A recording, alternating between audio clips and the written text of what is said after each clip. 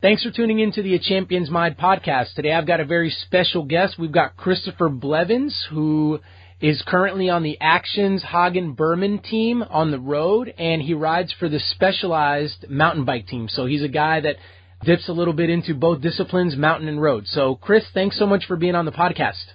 Yeah, thanks for having me, Mario. So, Chris, I gave you a very generic introduction there, so tell us a little bit about yourself and some of the things maybe that you're up to. I'm 18 years old, will be 19, middle of March. This is my first season as a U23, and it's also my first year in college at Cal Poly in San Luis Obispo. I was raised in Durango, Colorado, which is a little bit similar to San Luis Obispo. Both are amazing spots to ride a bike, to both road and mountain bike. So now I race both and, throwing school in there as well. Awesome. Well, Chris, tell us a little bit about how you got started in the sport. And when I say sport, I guess that's generically just cycling, but, maybe you just got started in one over the other. But anyhow, take us to the beginning of your journey here. So I started BMX when I was 5, and, BMX is definitely a sport for a lot of little kids. So I think my dad saw an ad in the local newspaper, and we checked out the track, and from there, I just loved it and spent the first years of my elementary school life traveling all over for BMX. I was definitely really into it from the get-go. And then being raised in Durango is such a mountain bike hub, so it was inevitable for me to get on the mountain bike. And I rode with Durango Devo throughout my whole high school and middle school, and they really raised me on having fun on the mountain bike, and I was really lucky. I can't stress how lucky enough to ride with Durango Devo growing up. So that brought the mountain bike into it, and then I started racing road. And the past couple years, I'm solely focused on both road and mountain bike, and BMX has dropped off. Yeah, so the common denominator is cycling and the bike, but the different disciplines within the bike have kind of changed over the years. Yeah, and they're very different. Obviously, BMX is like a 35-second race and intense and a sprinter sport, and road is quite different. So the mentality for the two has definitely changed, and I've learned something from both that apply to each other. So awesome. Well, Chris, so I know Chris personally, as I know a lot of the guests that I have on interviews personally. This young man right here, ladies and gentlemen, that I'm interviewing is just one of the nicest young men you'll ever meet. And along with that, with most nice people that we say are nice, a very humble individual. So I'm going to have to get this out of him, and it's going to be like pulling teeth, but I'm going to put him on the spot right now. Chris, would you tell us some, because we probably don't have time to go through all of them, just give us some of the accomplishments that you've earned in just the different disciplines maybe. If you can give us some BMX stuff you've done, if you can give us some stuff you've done on the mountain bike, and if you can give us some stuff that you've done on the shortest career that you have had so far on the road. Sure. Yeah, and thank you, Mario. Since I mentioned BMX, first, I'll start with that. There was just an article posted in BMXer Pull magazine, and I hadn't known the number of national age group championships I've won because I raced BMX for 13 years, and it was listed there, and they were talking about the greatest NAG champions national age group in BMX history. So that was cool to see since I'm out of the sport now, and I was mentioned in it again. But I won 9 BMX age group national championships, and then on the mountain bike side, I've won the national championship for the past 8 years. And then last year was my strongest season internationally on the mountain bike. And I was able to win a World Cup in Alpstadt and then finish 4th at 17-18 mountain bike world championships. Roadside, I won a couple national championships. And last year, my best result, which was pretty unexpected, and I found myself in a position to go for the stage win and then the GC. My biggest road win was last year at the Junior Peace Race, which is a 4-day stage race in Czech Republic, and it's probably one of the most competitive stage races in my age group. So there's a bit of an overview. Wow, that's a lot. And there's a reason why I asked him to do that, and I will get into that in a second, guys, but there's a reason why I asked him to do that, and yeah, there's definitely a purpose there. So reverent of some of the stuff he's been able to do, but we're going to unpack it a little bit more as we go through the interview. So thanks for sharing that, Chris. Now, that being said, Chris rides for the Action Hagen Berman team, which is it's probably the best development team in the world right now, just turning out. Traditionally, guys have used that as a springboard to go on and ride and have a career in the professional ranks on pro tour teams in Europe. So, Chris, I want you to take us through, and your journey's a little bit different because you've kind of hopped around in different disciplines. But I guess if we're just talking about the bicycle in general, at what point did you begin to put things together and realize that, maybe this is what I want to do, and there's definitely a lifestyle here that I want to create around bicycles and getting to the professional ranks and just taking this as far as I can? Can you take us through maybe when that occurred and kind of your thoughts on that? Yeah, I'd say it was definitely a slow progression, and it wasn't a specific moment I remember where I really realized this is what I want to do and this is what I want to be. In some ways, it has been, my entire life since I started so young with BMX. But the past couple years, racing internationally, being exposed to, more serious side of racing, that has really opened the door on kind of the professional side and possibly making it a career. So I think last year specifically was really eye-opening to kind of observe the people that were just a couple years older than me and how they were devoting all their time into it. And then, realizing when I was applying for colleges that bike racing was a huge part and I didn't want to compromise that going somewhere where I couldn't ride my bike. So I think this past year was big, a lot of transition, a lot of life transitions and on the bike transition. So I think throughout last year, I kind of realized I'm putting my best foot forward on the bike and also wanting to juggle school. So I'm definitely at a point now where I want to, take it as far as I can, and whether that's in road or mountain biking. Would you say that there's been a mindset shift that you've had to undergo in that progression? Yeah, I think I've always been not fully centered on the bike, even though it's been a huge part of me. It's really important to me to have other interests and other things that kind of hold me down other than the bike. So it's definitely a balance of, doing what you want separate from the bike and then having to make sacrifices to be the best you could be on the bike. So I think I've kind of grasped better what those sacrifices entail and, what it means to really take it to the next level. So yeah, I think it's a mindset shift that happens gradually, and it's something that I'm learning and still have a lot to learn from. And thankfully, I get that opportunity to learn from all the older guys on Action, and observing them has been great for me. Cool. And I'm glad that you mentioned doing the things you need to do as a professional on the bike, but then also being able to do some of what you want to do off the bike. I think that's important. I've seen it myself in the professional ranks with guys that are world tour. I've seen more attention by director sportifs and just staff in general in making sure that their riders are, sure, we're about the bike and we need to make sure that we dedicate a lot of time and a lot of resources, obviously, and this is where the majority of our energy goes. But at the same time, I think there's a definite awareness now of the fact that you've also got to have some kind of an outlet where you can kind of drop your shoulders and not be professional bike racer as you learn to cook or as you do photography or you read books or, we've got Chad Haga, Texas native that plays the piano. So just little different things like that allow you guys to separate, because it is such a consuming endeavor that you're trying to do to be a professional. So I'm glad you brought that up. Balance is really key, as best of a balance as you can have, right? Because you guys are doing such strenuous training that it really doesn't leave a whole lot of time for much else. But it's important to make sure that we safeguard those little moments that you have and that we allow you to do some of the things that you like to do outside of the sport of cycling. So, yeah. So, Chris, if you can talk to us, nobody is self-made. So regardless of what the media can tell us about people doing it on their own, those of us that are slightly intelligent even know that that's not the case and that we need support from others. So can you tell us about some of the folks that have been the most supportive of you as you just continue along this journey in cycling?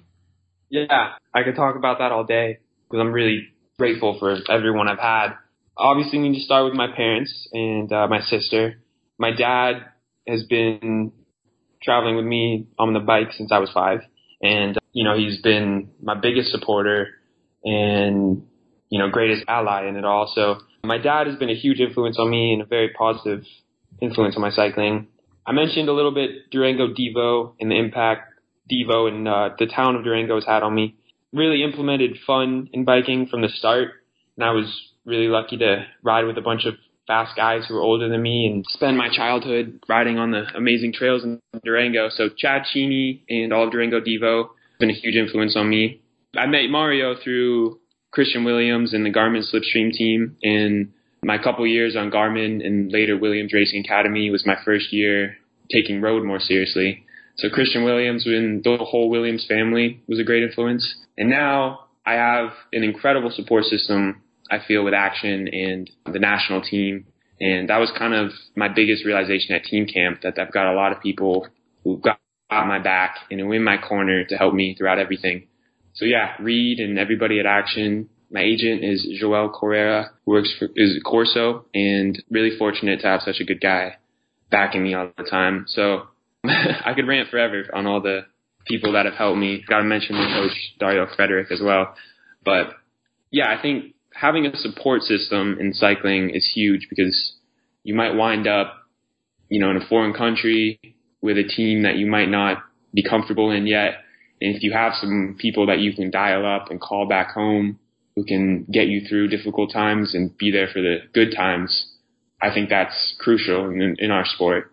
So awesome. Yeah. And again, just to reiterate, Chris's character here, super grateful kid, just fantastic joy to be around. So he's not kidding when he says he can go on all day, because he would remember every single person that has attributed in some way to his success. So fantastic. Chris, let me ask you a question. This is a question that I usually just throw out there for the interviewee, but for you it might be a little bit different, because you mentioned all of the national titles you've won in BMX and on the mountain bike.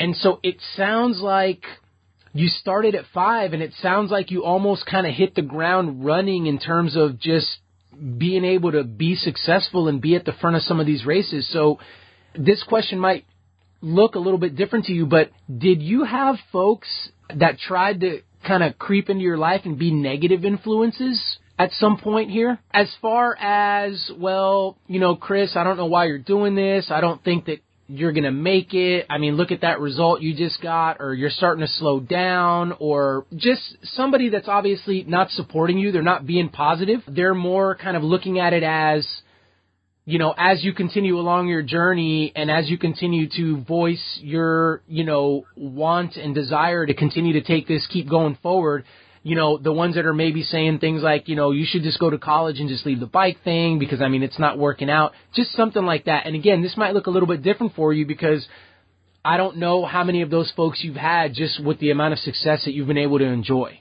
Yeah. I think for me, people have been more concerned about all that I'm doing and being able to balance it all. So, I've definitely had people this past year looking forward to this year as a U23 concerned about racing 2 disciplines and also putting school in there. So it wasn't ever somebody telling me that I couldn't do it. They were just more worried about if I'd have enough energy and focus to be able to do it all. So I definitely got some questions about how I was going to possibly, race on a pro continental team and mountain bike and go to school. And I actually haven't raced yet this season. So I've got that to prove still, but I've really been comfortable here at school and my training's been going great. So I feel like the balance has been tough, but I've managed it. But yeah, I think concerns about managing it all has been the biggest thing. But, early on and kind of establishing myself as a cyclist did happen from the get-go, like you said, because I started so young and it just became me, throughout the years. So if that helps. Let me ask, what about dealing with the pressure? So you're winning national championship after national championship. You rattled them off. You said you couldn't remember, but you were saying, maybe 7 or 8 years in mountain bike, which means it's a repetitive thing, and that means it's happening year after year. Does it begin to get more heavy you're at year 3 and now you get to year 4, but then when you're at year 6, is it more pressure than it was at year 4? How do you handle all of that? How do you get through and navigate that to obviously be able to continue to bring home the bacon, to continue to be able to bring home a national championship? How do you deal with that? Mm-hmm. I guess I kind of step back from it and look at the bigger picture and not get wrapped up in what year this is that I'm going for it again, what I have to prove to anyone. So I think I kind of step back and, like I mentioned a little bit, and like you said, having kind of a separate outlet and anchor away from cycling kind of puts things in perspective and makes the focus clear that it's just a bike race and you got to do the best you can and be the best you can. So, I mean, yeah, pressure is definitely a part of it. And fortunately, I learned that early on in BMX. I remember some races, and it's so intense. If you mess up in the first 5 seconds of a BMX race, your entire season could be something that you didn't want it to be. So with BMX, I, from the young age, had a lot of pressure that I put on myself and that other people put on me. And I think throughout that, I kind of became focused, and maybe to the point where it was too much. I remember being so nervous to the point where I felt sick before races, but I felt like I performed well under pressure, and I kind of established that mentality. So when it's time for me to focus, when the gun's about to go off at the start of a race, I feel like I'm 100% in my zone and nothing rattling me outside. So it's kind of just focusing within you and realizing what this means and how you can best approach it. So yeah, what do you mean by focusing within you? Do you mean that you're just concerned about yourself and maybe not concerned about other people and the things that you need to do in order to be successful? Is that kind of what you're meaning by that? Yeah, it's definitely drawing that race power from yourself, but it's also being motivated by other people. You know, I don't think when people say you completely focus on yourself, I don't think that's realistic in sport, because of course you're going to think about your competitors and what they're doing, but you can't get stuck on that. So I think moments before the race and throughout where I'm focused, it's kind of keeping it within myself, but also remembering and being conscious of all the hard work that I did that led up into that moment. So you're focused on the moment, but you're also drawing motivation from outside aspects and drawing that in. So I think the center is kind of focused on your own race, but you only grab the motivation from outside. You don't grab the distraction, if that makes sense. Yeah, that makes absolute sense. Yeah, totally. I think you're right. When you've got other people around you, you can't completely ignore them because some of their actions could impact you. And so therefore you need to be cognizant of what's going on out there. But at the same time, I like what you said. You draw from the fact that you're prepared as best you can to be able to take on what you believe to be the challenges ahead of you. And that's huge because that boosts confidence. So if you feel that you're ready, that you're fit, that your training has been what it needs to be to get you to that moment, then now competition becomes this fun thing where we're looking to execute on all of the hard work that we've done thus far. I think a lot of competitors look at it the other way around. They train and they prepare, and then when they get to the competition, they get super nervous because they're not focusing on the fact that they've already put in the hard work, and this is just basically a showcase of their abilities. And it's fun to be able to showcase that for themselves and maybe for anybody that's watching and so on and so forth. So, yeah, I think that's a great perspective to have there. What would you say is some things that you've learned so far in your journey as you kind of move through and continue to move through the professional ranks here? I'll say it one more time, and that's kind of keeping that perspective on what bike racing is in the grand scheme of things. So that's really important to me. I've learned a lot about the intricacies of the sport and the subtleties that keep you going, and that's sleep, that's recovery, and nutrition, and all of that. And that's huge. This is my third year with Dario Frederick as my coach, and he's a big proponent of recovery and having time to rest, and you're only going to be as good as the rest that you get. So not going 100% all the time in training and working harder than everybody, but also working smarter is super important. I think I've learned patience too. I'm 18 right now, and a lot of people, in my position with this new action team, which is a premier development program, are kind of on a one-track course to the World Tour ranks or trying to get there. And I'm kind of learned that patience is key. This is kind of the first year of a 4-year process for me. As a U23, I've got 4 years left, and as college, I have 4 years left. And if we talk about the mountain bike side of things, my big goal in 4 years is 2020, Tokyo Olympics. So being patient and kind of learning something throughout every step of the journey is important. So that's 3 separate things, if that helps. Yeah, absolutely. I want to talk about the patience thing. I want to talk about the fact that you just mentioned, as an 18-year-old, you just mentioned 4 years, like a 4-year time period.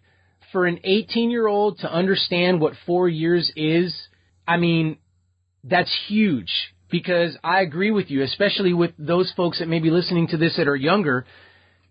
It's a process, and it takes a long time, and people look at 4 years and go, man, that is such a long period of time. You've got to be so patient to allow things to happen, to allow yourself to learn, to allow yourself to grow.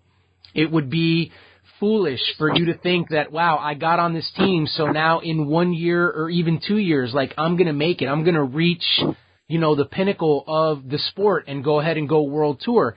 And the fact that you've got the perspective that this is going to take a little while, but you're buckled in and you're ready for the ride.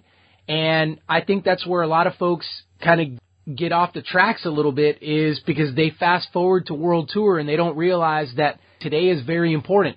Today's just as important as the day that hopefully you get to sign that world tour contract. Like, today has a part in that. 4 years removed from that process, today's just as important. So what are you doing with today? I love that you address recovery, eating, sleeping, those small things that many of us would take for granted. Many of us do the training. So we go ride our bikes. But then you start thinking about how many of you eat right? How many of you get the adequate amount of sleep? How many of you recover well? And all of a sudden, those numbers start to go down. Well, guess what?